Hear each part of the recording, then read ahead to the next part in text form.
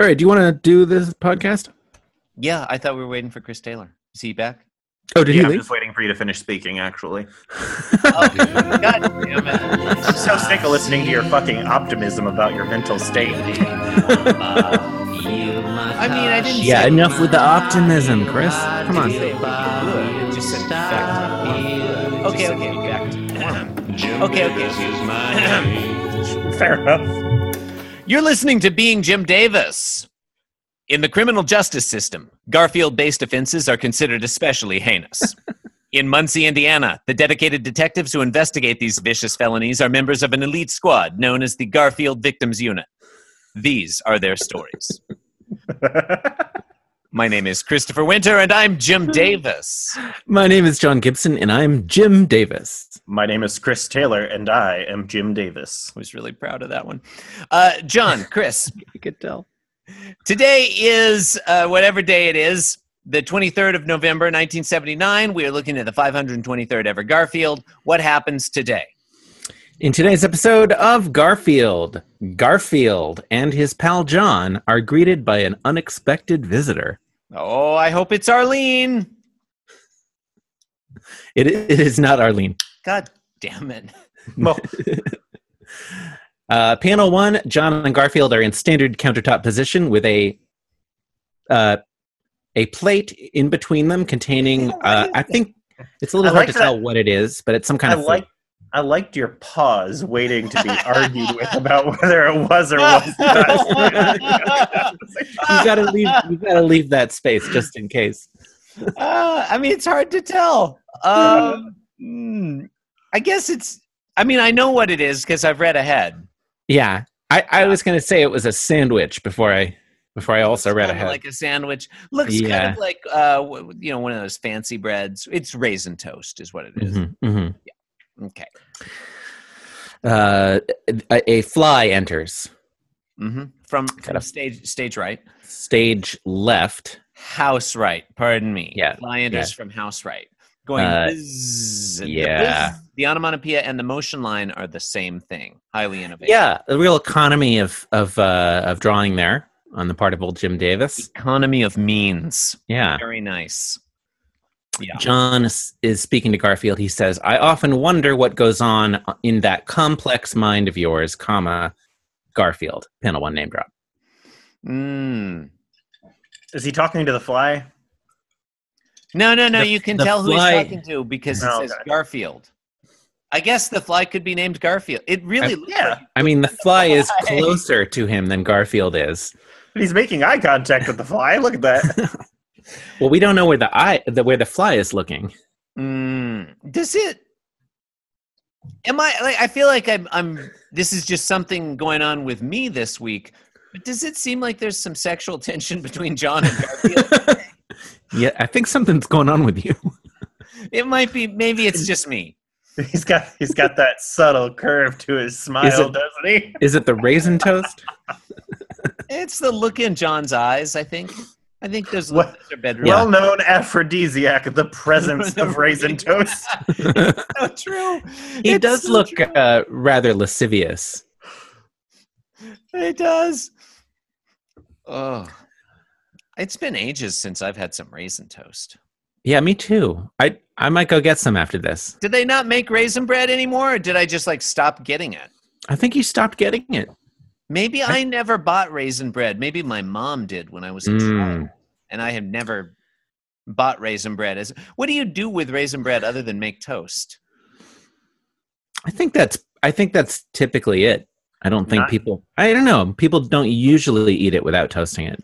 I feel like I couldn't get through a whole loaf of raisin bread before, if I'm just going to make raisin toast. I don't want 5 slices of raisin toast a day. Yeah. Yeah, if you're just buying it for yourself, I mean. Yeah, if they would sell it in a half loaf or something. But okay, panel 2. I mean, I'm sure your son would like some raisin toast. He can buy his own. It's hard to know. It's honestly, I'm not sure he would. I'll trade you my LaCroix for some toast.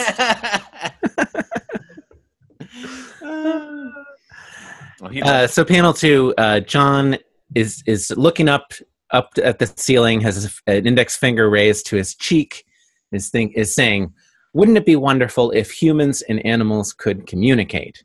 And at the same time, Garfield slams a paw down on the toast with some rather distinct motion lines indicating the motion of the arm and then also the impact of the hand on the toast. And we also have an onomatopoeia smack. Yeah. Imagine how hard that toast has to be for it to make that sound. Well, it's toasted. I'm not going to look up the strip, but this is in direct contradiction to a statement Jon Arbuckle made to Lyman many months back, where he said, Lyman, something to the effect of, did you know that Garfield and I can actually communicate? He used the word communicate. Yeah. Yeah, I think it's clear in this context that he means something more specific, like directly communicate. I mean, I agree. Okay. I agree that perhaps it's a bit inconsistent, but there are multiple ways to use that word. Okay, fair. Important for the upcoming joke. Jon Arbuckle, as you say, he's looking up towards the ceiling. He totally misses that Garfield is smacking the fly onto the raisin toast. Yeah, he doesn't see that somehow. Even though there's an enormous loud smack. He also didn't see the fly that is the size of his enormous eyes. Yeah, that is a huge fly. Now that it must be like a horse fly or something. Fly, yeah. Horse fly. Oh, it's an Indiana horse fly. Those fuckers are huge. Yeah, this Midwestern. Yeah. Indiana horse country, yeah. Yeah. Panel 3, Garfield removes his hand from the toast. The toast really looks exactly the same. Doesn't anyway. John says, what would you say to me if you could talk right now? And Garfield thinks, I just killed a fly somewhere on your raisin toast. There you go. But again, like the size of that fly, like it should really be visible to us on the toast. Don't you think? A very large fly. Like it's Garfield smacked it so hard he atomized the fly into the toast. Oh! Is that why it's raisin toast? The fly blends in because of the presence of raisins. Yeah, that's the implication. I totally missed that. That's very subtle, Jim Davis. But the problem is that the fly would it would cover the entire piece of toast. Yeah, a fly that big, like there'd be fly blood everywhere. Yeah. Yeah. So I think I don't like this one's okay. I don't like the way he's smiling in panel 3. I think the idea is sound, if not interesting. But the execution is a little meh. Yeah, that's fine.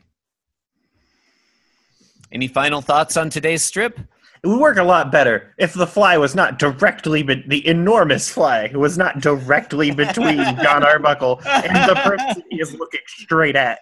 I think he should have just drawn the fly as a speck. Or like an asterisk or something, Yeah. Oh, but then he would have to try a little. I think that would have been easier. It'd just be a little black dot. Yeah, just a black dot. Well. What's she gonna do? No, nothing. You've been listening to Being Jim Davis. You can lead a horse to this podcast. So why don't you? I was proud of that one. It's a really good one. I like that one a lot. You can support the program by leaving us a review on iTunes or the podcatcher of your choice. Why not visit our website, www.beingjimdavis.com. You can contact us, read the blog, or some other stuff. Sign up to host the show. You can also follow us on Twitter @BeingJimDavis. Follow me, I.am.the.worst on Instagram. I only post photos of my feet. Actually, I'm back on Twitter @TheChris. And I'm at Inscrutable Taco. And you can listen to my podcast, Magmire Sucks. Yeah, do that. Because I'm being Jim Davis, and I'm here to say that being Jim Davis is a wonderful way to be.